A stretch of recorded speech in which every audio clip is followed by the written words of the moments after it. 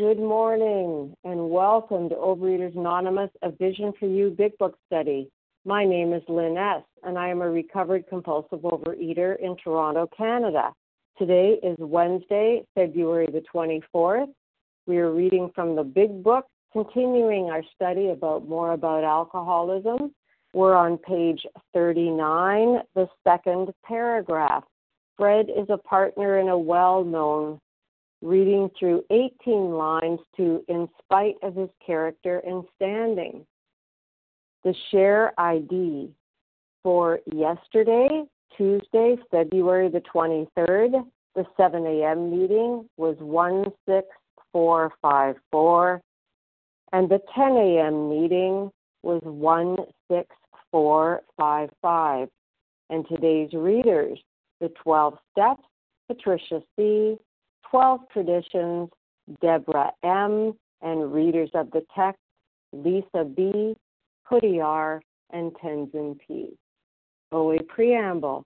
Overeaters Anonymous is a fellowship of individuals who, through shared experience, strength, and hope, are recovering from compulsive overeating. We welcome everyone who wants to stop eating compulsively. There are no dues or fees for members. We are self-supporting through our own contributions, neither soliciting nor accepting outside donations.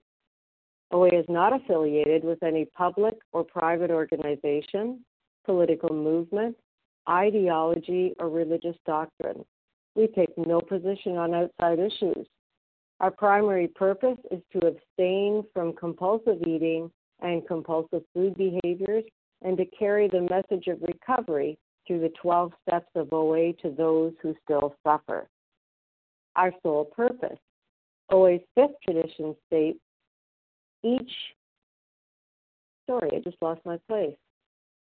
group has but one primary purpose, to carry its message to the compulsive overeater who still suffers.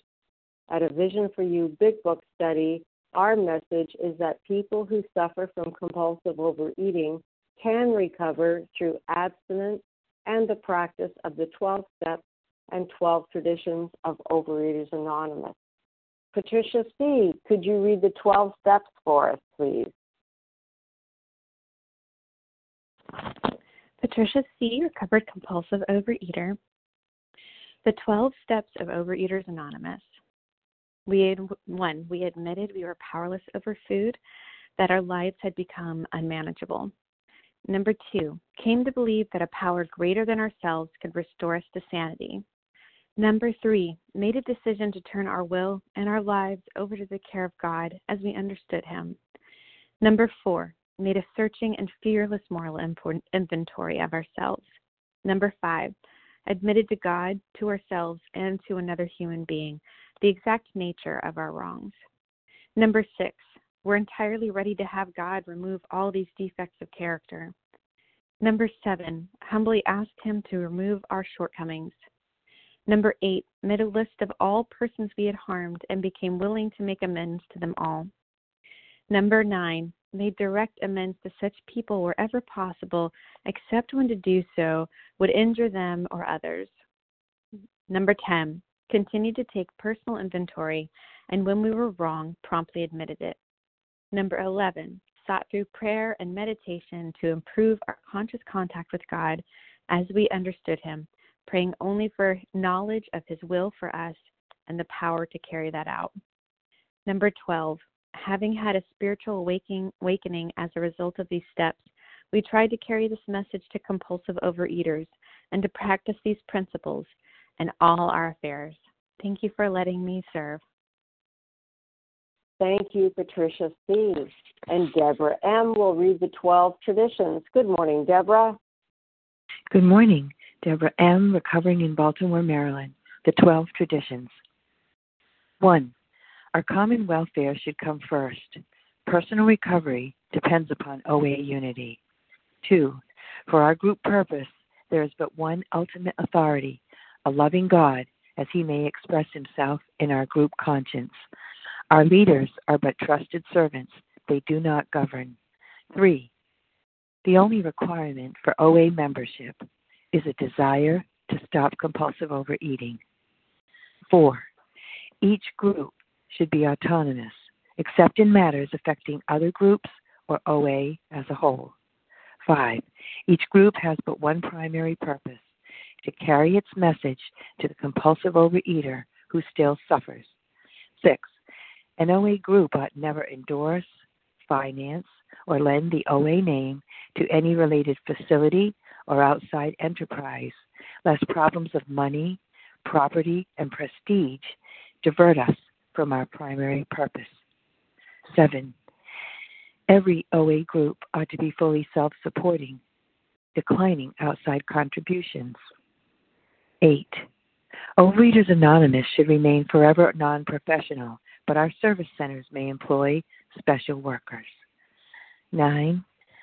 OA as such ought never be organized, but we may create service boards or committees directly responsible to those they serve. 10. Overeaters Anonymous has no opinion on outside issues. Hence, the OA name ought never be drawn into public controversy. 11. Our public relations policy is based on attraction rather than promotion. We need always maintain personal anonymity at the level of press, radio, and films. 12. Anonymity is the spiritual foundation of all our traditions, ever reminding us to place principles before personalities. Thank you. Thank you, Deborah M. How our meeting works. Our meeting focuses on the directions for recovery described in the Big Book of Alcoholics Anonymous. We read a paragraph or two from the literature, then stop and share on what was read. Anyone can share, but we ask that you keep your sharing to the topic and literature we are discussing, and that you keep your share to approximately 3 minutes. Singleness of purpose reminds us to identify as compulsive overeaters only. Our abstinence requirement for moderators is 1 year, and for readers is 6 months. There is no abstinence requirement for sharing on topic. This meeting does request that your sharing be directly linked to what was read. We are sharing what the directions in the Big Book mean to us. To share, press star 1 to unmute. Once you are done sharing, let us know by saying pass.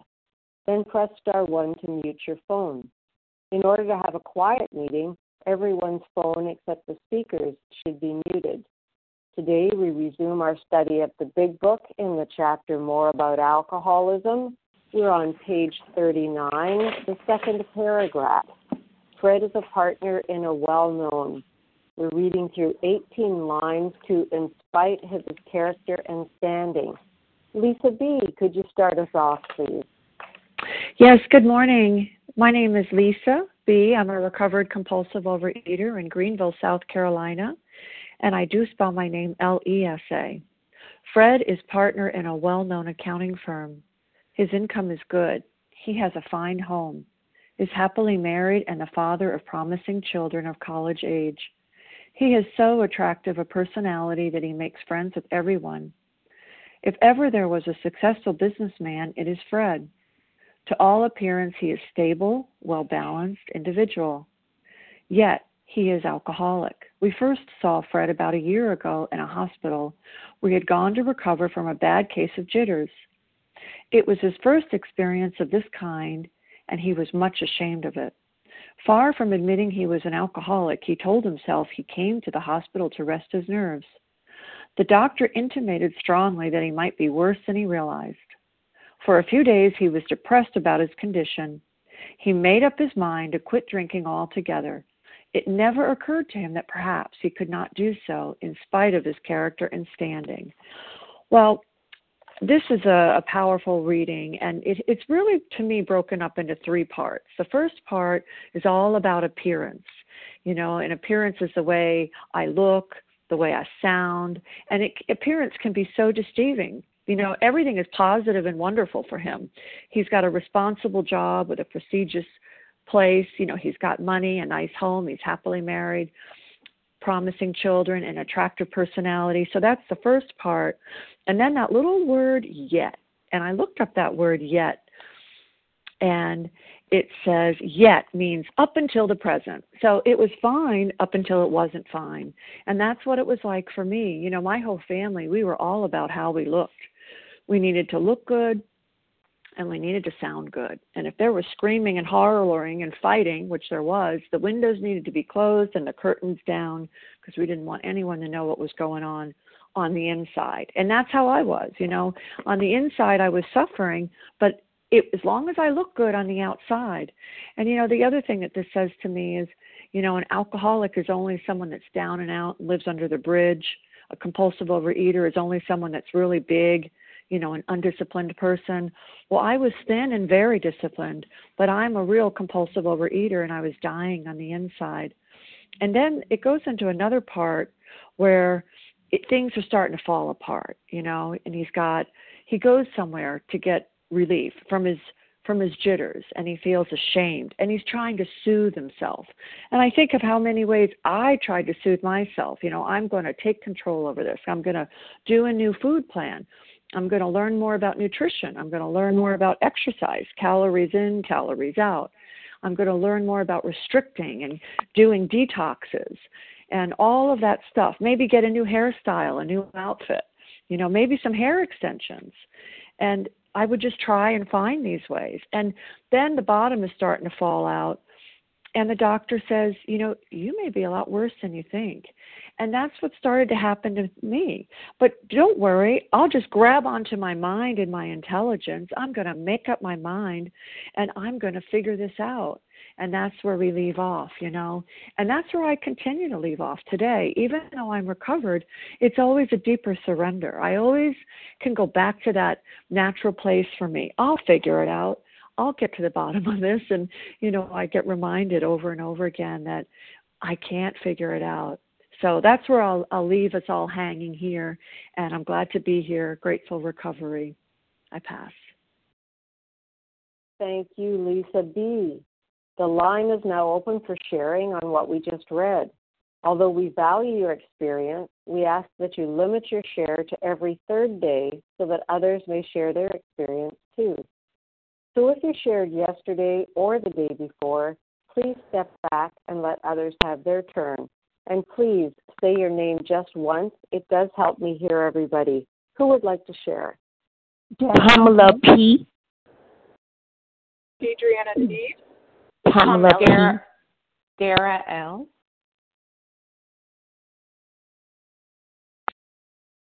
Okay, let me tell you who I did here because I did miss some people. I have Pamela P., Adriana C., and Dara L. Who did I miss? Carmela G. Carmela G. Darian K. Anyone else? Savara S. Okay, great. There's our lineup. Let's go with that. We have Pamela P., Adriana C., Dara L., Carmela G., Darian K., and Devora S. Good morning, Pamela. Hi, good morning. This is Pamela P. God bless the moderator and everyone. I just started coming on this meeting maybe a week or something ago, and God bless everybody. Everybody's been very sweet. Wow. So when I hear the paragraph, I remember a couple of things. First, I remember when I was a child, my mom was suffering from bulimia then, and I didn't know about it. And how we appear outside, we were like a happy family. And inside, it was horrible for me, at least, not my brother. I felt like with the it child, it's like everything because of me, everything bad because of me, or shame, or because something the way I look. I used to be locked in the closet and tie up at night. So I remember that part and had to be 10.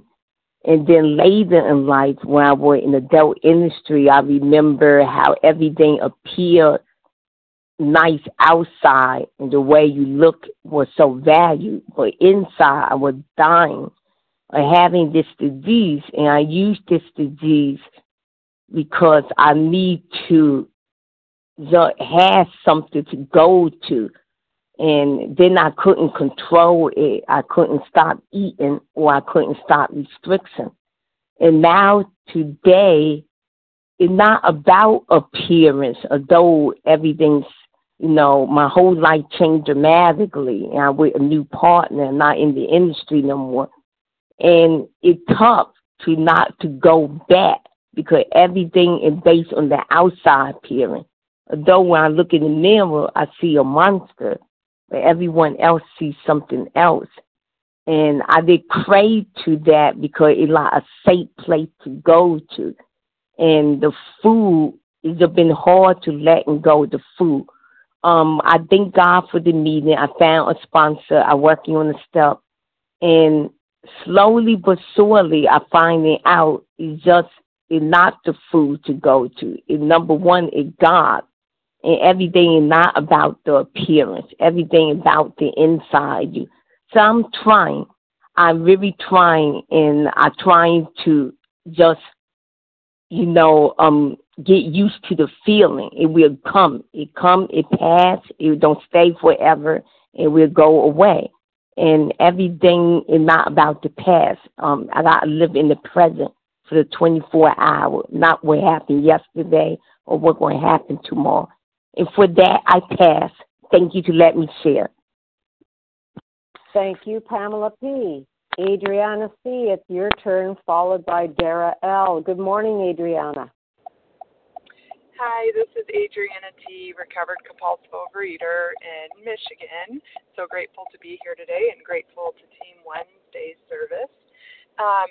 So Fred's story, this paragraph today really reminds me of what I was like when I first came to OA. And what's crazy is that a lot of it's a blur, which tells me that I was a lot worse off than I really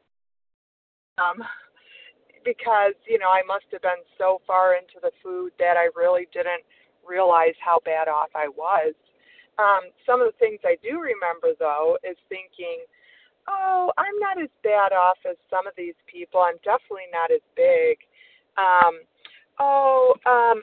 I have like 10 or 20 pounds to lose.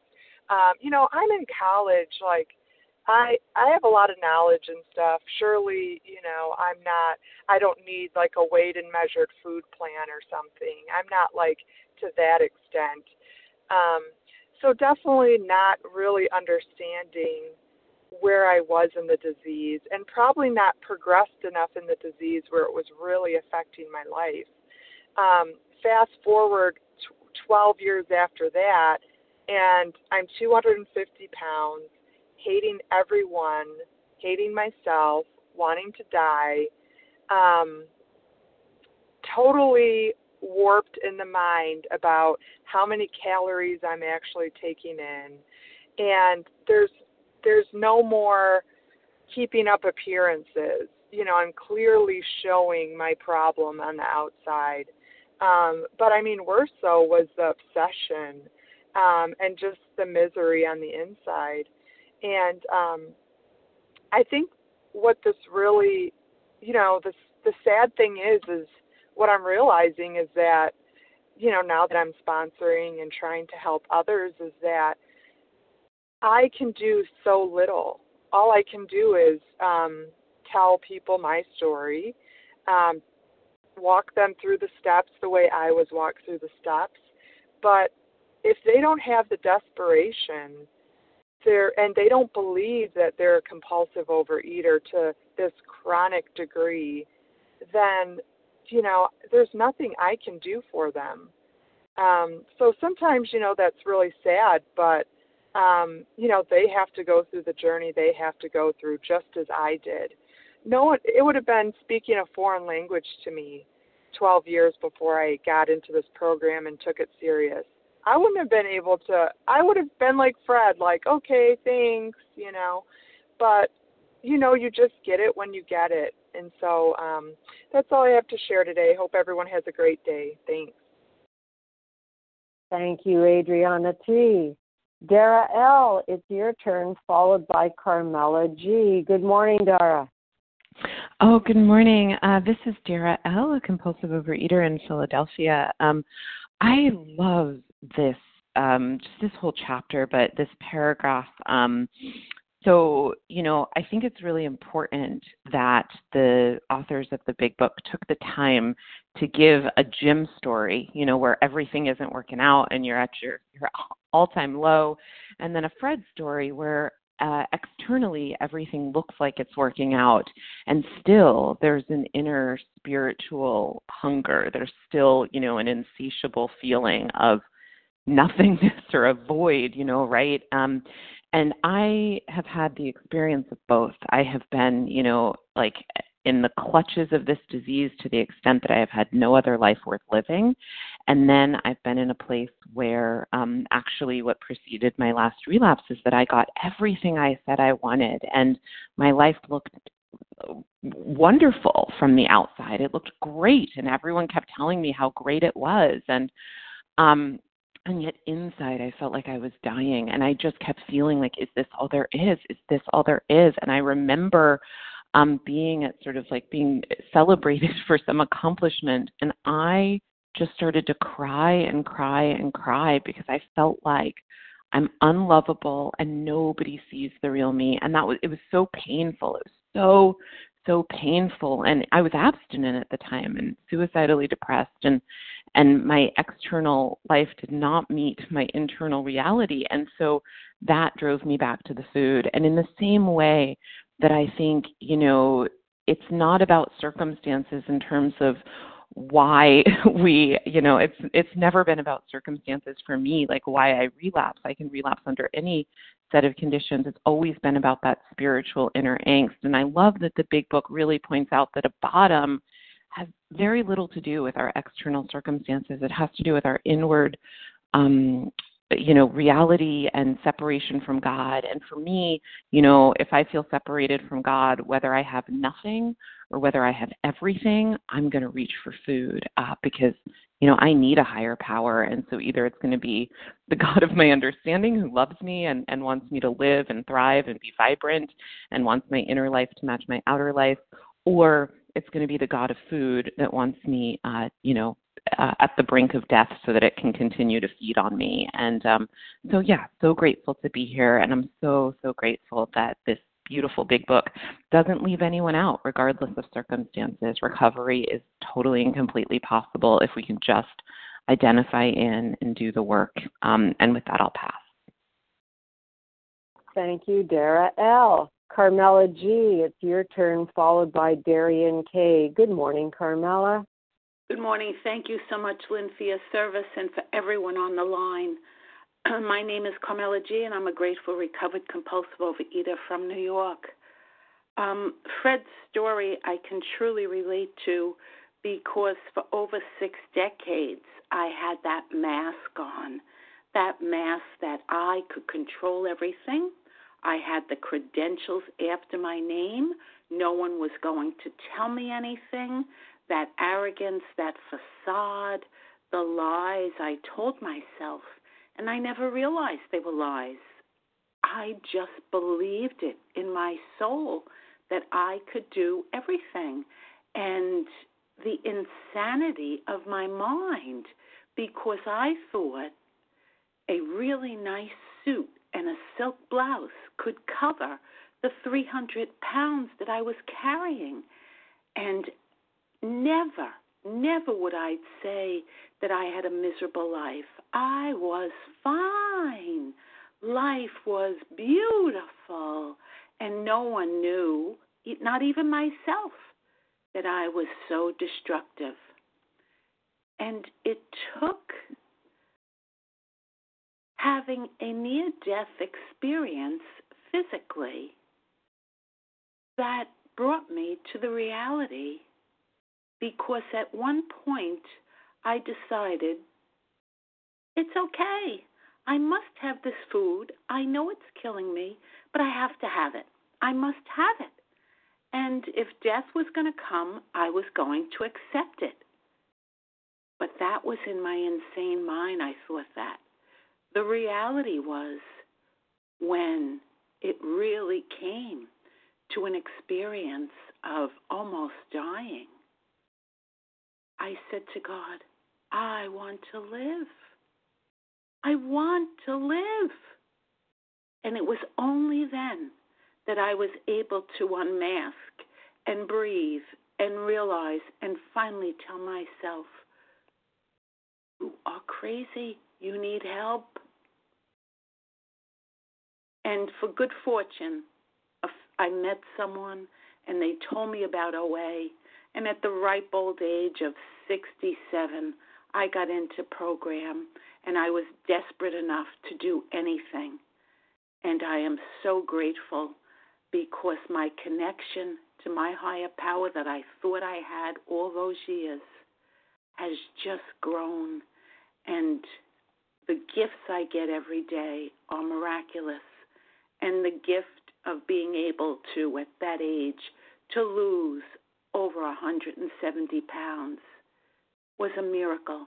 And for that, I can relate to Fred because I finally identified and admitted I am a compulsive overeater. And only through these steps do I get recovery every single day for one day. Thank you so much for allowing me to share, and I pass. Thank you, Carmela G. Darian K., it's your turn, followed by Devora S. Welcome, Darian. Oh, good morning, Lynn. This is Darian K. From the Berkshires in Massachusetts, recovered compulsive overeater. And boy, this paragraph really speaks to me. First of all, the irony is I'm putting my makeup on while I listen to you guys. That's the irony. I grew up just thinking that as long as I looked good on the outside, it didn't matter what I felt like. And honestly, no one really wanted to know. They just wanted to hear, fine. How are you? Fine. And God bless my mom. She encouraged that. I remember my poor sister has a memory of my mom saying to her, I think one time she was going somewhere. It was probably like the grocery store or something, and she didn't have her makeup on. And my mom said, "You're going to go out like that?" Darian, are you breaking up? Oh, can you hear me okay now? Or is it me? I'm not sure. Yeah. Hello? I'll move. Moderator, it's you. We can hear. Lynn, it's you. It's you. It is you, yeah. Lynn. Okay. Yes. Okay. Yeah. Okay. So, So my poor sister was like, kind of devastated about that, traumatized by the fact that someone would, that my mom would say something like that, and that's sort of how we grew up. We just, just look good on the outside. And also hearing over and over again, such a pretty face, if only you could lose weight, the whole thing. And, just a struggle my entire life. I had no idea what to do, with my weight and my body. And, I just learned how to wear stripes a long way and dolman sleeves and I don't know, all kinds of fashion things black, my favorite color, black, just to hide it all. And, I can so relate to just looking good on the outside and wanting people to think that, you know what I mean? Not really wanting to hide really how I felt on the inside. And it was only until I came to program and did the steps and really delved into what it was all about that I really became so much more, had so much more substance. I mean, it just sounds so shallow, right? When we talk about it that way, it's like a hollow leg, just doesn't go very far. And so I'm just so grateful. I'm grateful that I get the opportunity on a daily basis to know that I am more than my outside, and that I can offer people hope and strength that comes from the heart. And I'm so grateful to all of you. Thank you. I'll pass. Thank you, Darian K. And Devora S., it's your turn. Please go ahead. Hi, good morning, everyone. Thank you so much, everyone here who makes this meeting possible. My name is Deborah S., and I'm a recovered compulsive overeater from New Jersey. And I read the story and I say, this guy sounds familiar because that sounds like me, you know. I looked good on the outside. I was married, have a husband and children. You know, things looked good, you know, but nobody knew what was going on inside because I was brought up where, you know, you put your lipstick on, you look good, and no one wants to hear what's going on, you know. Cry in your pillow at night, I was told. Nobody needs to hear what's going on, you know. Nobody's interested. And so I used food a lot to suppress my feelings, right? Because the food was there for me all the time and was available, and didn't have to listen to me. All I had to do was eat and shove down the food. And how I wish I could have gone check myself into a hospital and just, you know, be taken care of, because that's what I thought I needed. You know, someone would just take care of me. You know, he admitted it. He said he went to a hospital to recover from a bad case jitters. And I wish I could have had that opportunity, you know, just check in and let's see what happens and get some kind of numbing effect from the hospital. And, you know, I thought that would do it. And, you know, and the lies I told myself and the denial I lived in, oh, it's not that bad, you know, as long as I had my hair and my makeup and, you know, I look good from the neck up, it's really okay. And like other people were saying, you know, the clothing I wore to camouflage, you know, 300 pounds, that's, you know, really, you know, that's going to do it. And, you know, but I had to hit a bottom. I had to hit a real bottom and, you know, get physically sick. You know, I knew I was, you know, with the diabetes and high blood pressure and going to hospitals and going to doctors. That was my life, running to doctor to doctor. Taking this pill, taking that pill, and still not being able to control the food, not being able to put the food down, not being able to do anything. I was still using the food, and getting good and desperate. Finally, it happened where I came crawling into these rooms because there was nothing left anymore, and that is a miracle. When I came into these rooms and started to surrender, putting down the food, and then developing a relationship with God is what brought me here and keeps me here on a daily basis. And it doesn't just stop, you know. Each day is another surrender. Each day is another surrender, another opportunity for me to get close to God. And I have to keep my memory green, and that's why I'm here. And there's a story like this and the stories in this book that keeps me centered, and I need to remember. It's so easy for me to forget. Just like it's when I was eating, it was so easy to forget the pain and the suffering of the food, what it did to me. It's so easy for me to forget who I am.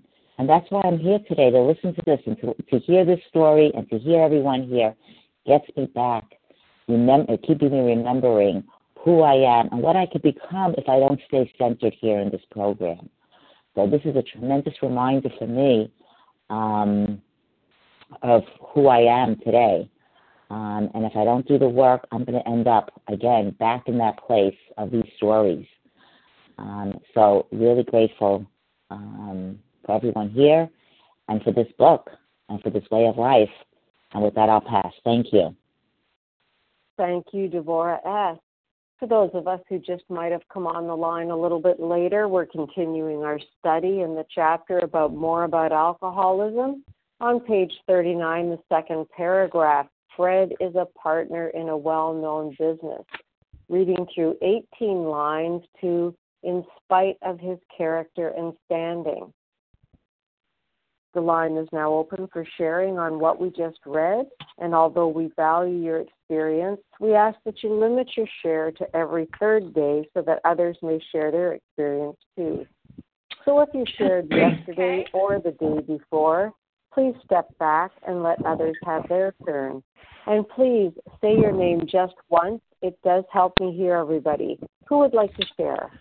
Chuck K. Jen A. Grace K. Sandy S.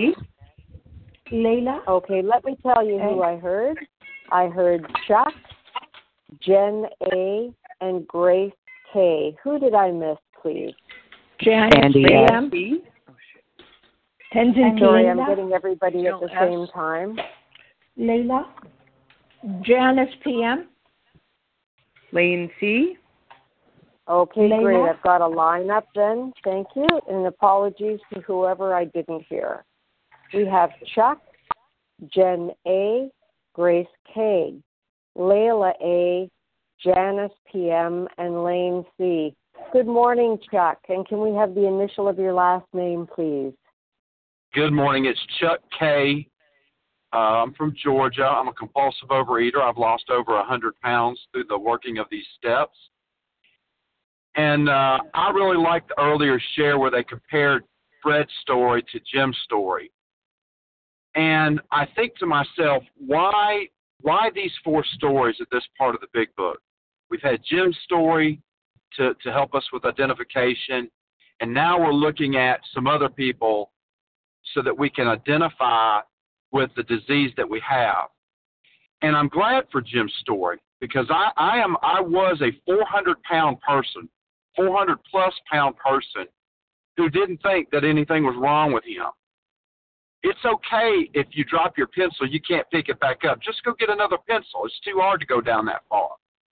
But yet I thought everything was okay.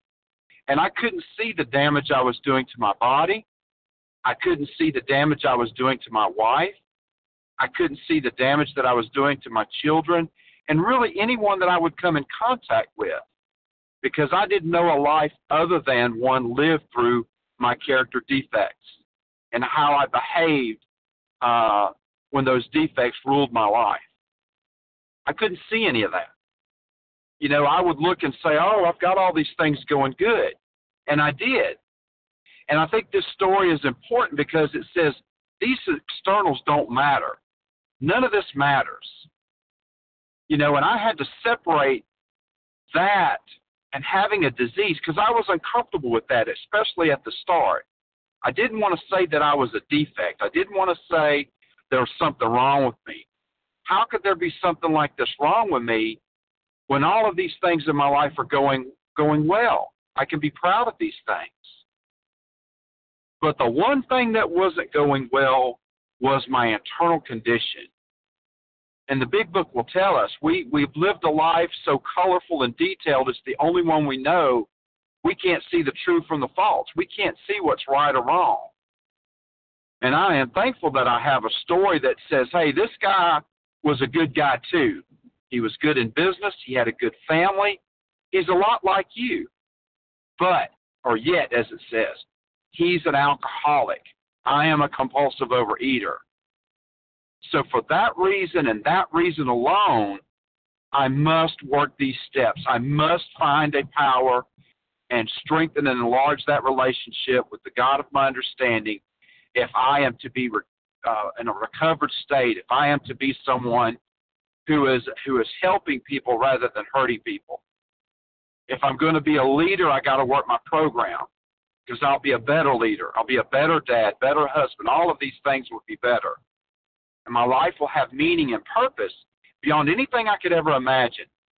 And that sense of uselessness and that sense of not being good enough won't totally go away. At least it hasn't yet. But at least I'm aware that it's not true. It's dishonest. So I'm thankful for this program. I say that every time. I'm thankful for this story because it's helped me. And I'm thankful for everyone here that has been a part of my journey. So have a good day. Thank you, Chuck K. Jen A., it's your turn, followed by Grace K. Good morning, Jen. Hey, good morning, Lynn. Thanks for taking the meeting this morning. My name is Jen A. I'm recovered here in Colorado.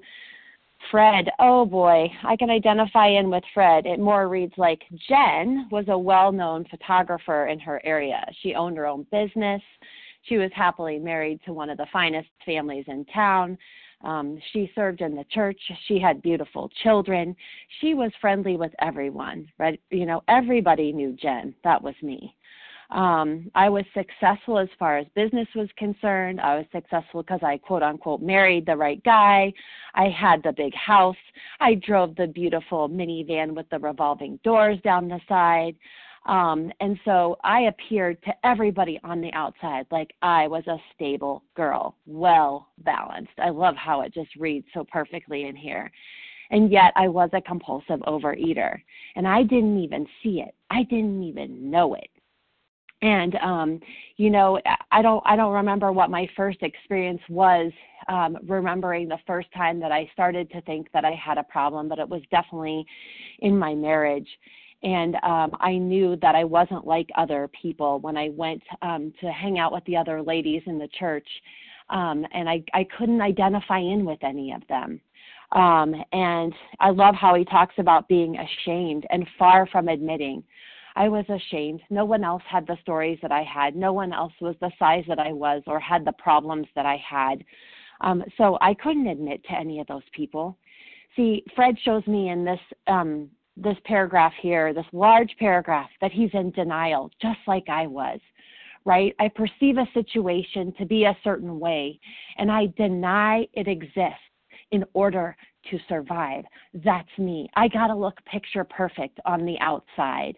I can't see the truth. I can't see reality, and I can't see it. I can't admit it.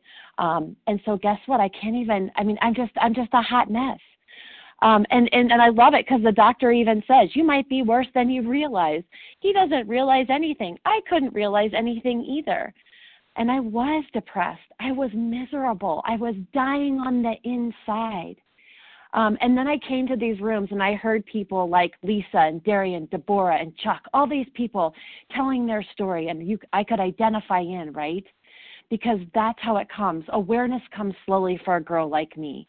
I know that something inside me exists that's not right, and I identify in with you other people, and I'm awakened to that. My old ideas had to become shattered about myself. Right? And when I do these steps, and I'm at step 4 and I'm doing this house cleaning, that's the inside job. I'm finally taking the roof off the house and seeing really who is Jen A. And I get to see me. And not only that, I've moved from the seat of denial at ground zero in the rubble and the rubbish to step 1. And I can admit and acknowledge and concede to my innermost self that, yep, I got a problem.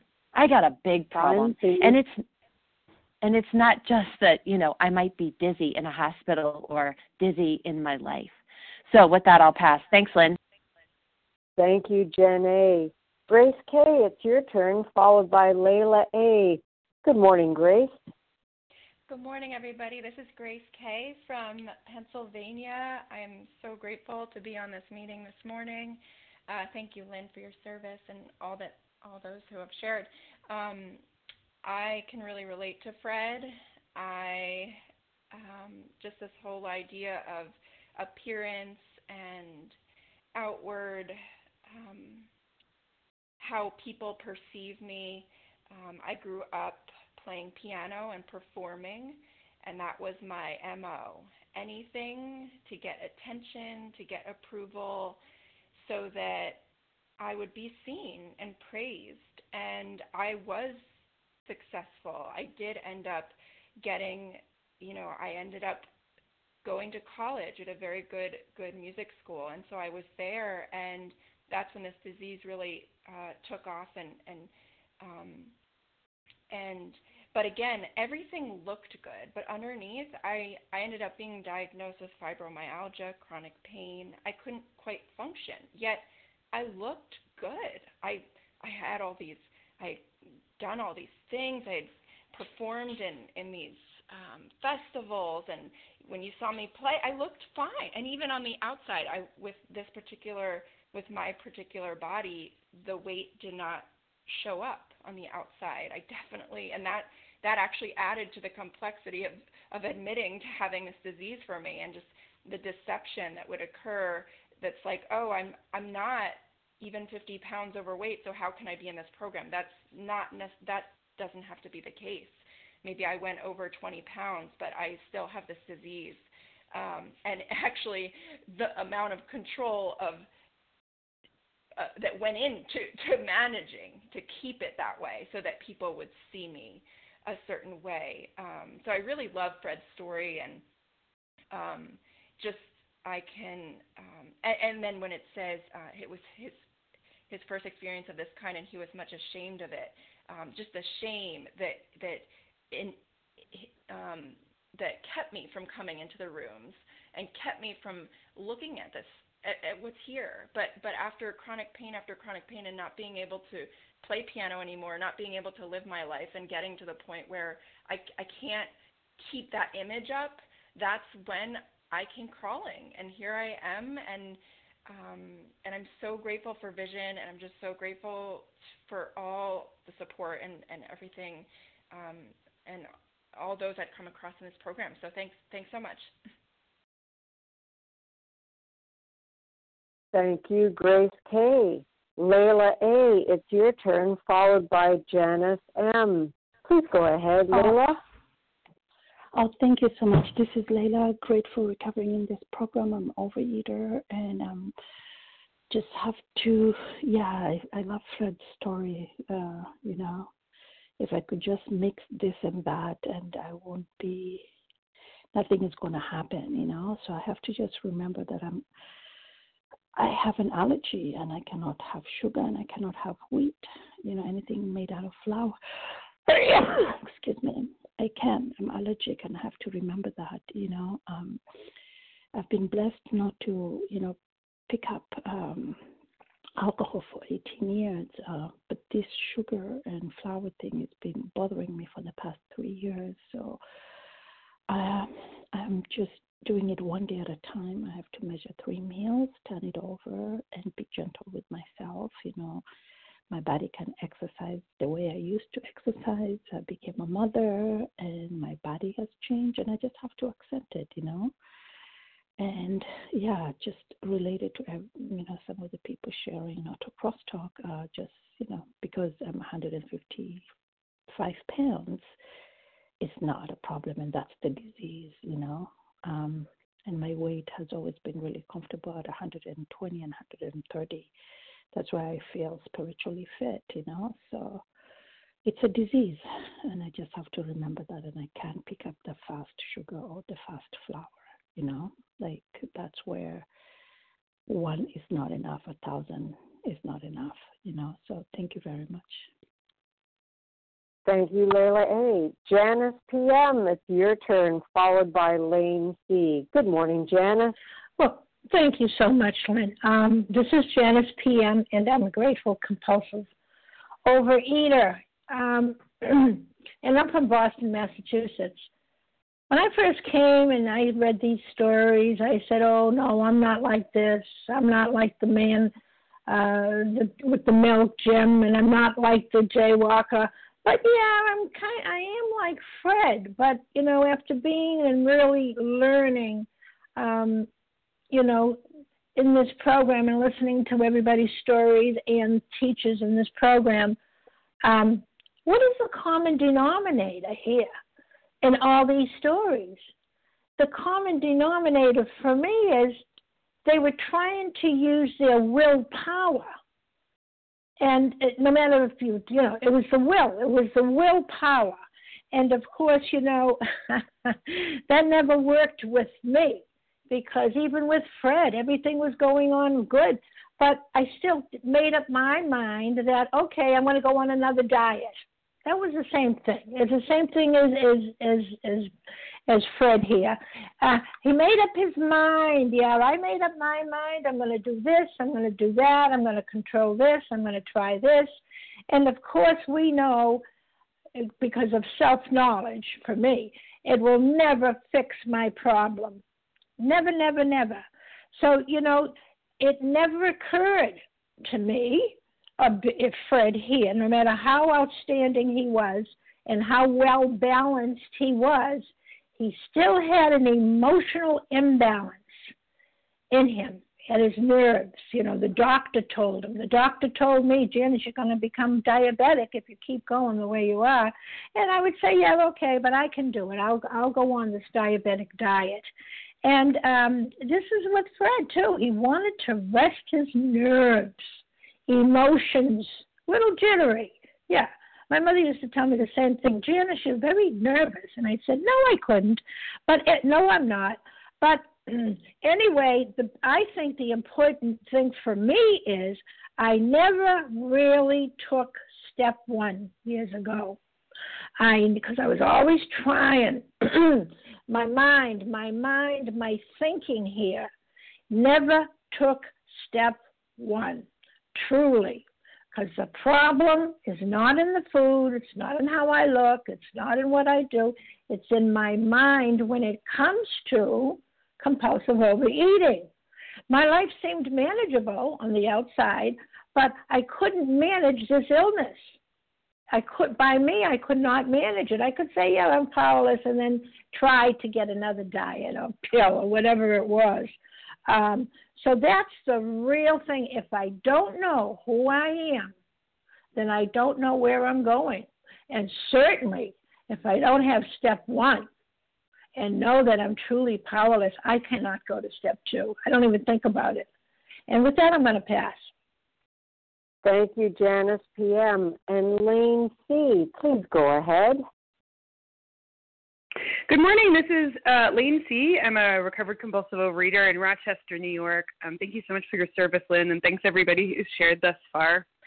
Some of what this certainly has me thinking about in Fred's story is, the ways that I sought love and approval from people, and so much of that was based in my success and in my achievements, and ways that I was always seeking love and approval from the outside. And it doesn't, it certainly speaks to some of the first experiences that I had here. I was like compulsively overeating all day and had no idea that I was doing it until I stopped. And then realized, wow, this is actually something that I do all day. I was somebody who was respected in my community. I was a youth minister. And when I stopped compulsively overeating, I realized I had been like stealing food from the Sunday school snack cabinet for many a year, and had to then, go and make amends for that behavior. But I would also say one of the ways that this, some of this shame, denial, focus on appearance, this kind of thinking, this sick thinking that was a part of my life also transferred into this program. And so for me, it transferred into this program, and I was so, obsessed with other people approving of me and other people loving me and caring for me. The last place I wanted to look for that love was to my higher power and inside of myself. And then, my first real relapse came up, and I didn't want anybody to know about it. I was like binging on the couch watching the Great British Baking Show, and I didn't want anybody to know about it, because I didn't want other people to think poorly of me, and because I wanted people to see me as successful in this program, and because I wanted to be that person with you all that could speak on this line and say, I've been, recovered for X amount of years, I've been abstinent for XYZ amount of time, and, that's why, I am such a great recovered compulsive overeater, whatever terminology we want to use. But really, there's such a way that this shame and denial runs so deep. And there's so many ways that my mind can get to this place. And really what a lot of it is about for me today is about seeking that love and that approval, not, outwardly anywhere else, seeking where I can give it to myself inside through self-compassion. And then, that sort of can help me to be more compassionate with others. And of course, being that vessel for my higher power's compassion for others, and being the receiver of my higher power's compassion for myself. In that, I think we don't have to sit here and be in denial any longer about a relapse in the rooms when you've been abstinent for XYZ amount of years. We just have to be honest and real with each other. And sometimes it's really hard. So if you're struggling with that today, please reach out. Please let somebody know. Please get honest. Because for me, that's when I actually took that real first step, reflecting on the last share. That's when I actually took that real first step and for real knew that I was powerless. So with that, I'll pass. Thank you. Thank you, Lane C. And thank you to everyone who shared and to Team Wednesday. Please join us for a second unrecorded hour of study immediately following closing. And the share idea for this morning, Wednesday, February 24th, the 7 a.m. meeting is 16459. We will now close with the reading from the Big Book on page 164, followed by the Serenity Prayer. Tenzin P., would you please read A Vision for You? Our book is meant to be suggestive only. Thank you. Our book is meant to be suggestive. Oh, Oh, wait a minute. It just popped closed. I'm sorry. I'm going to have to do that again.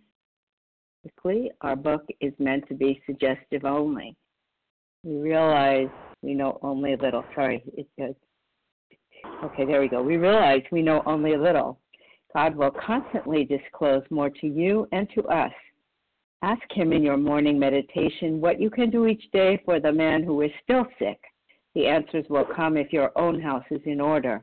But obviously you cannot transmit something you haven't got. See to it that your relationship with him is right, and great events will come to pass for you and countless others. This is the great fact for us.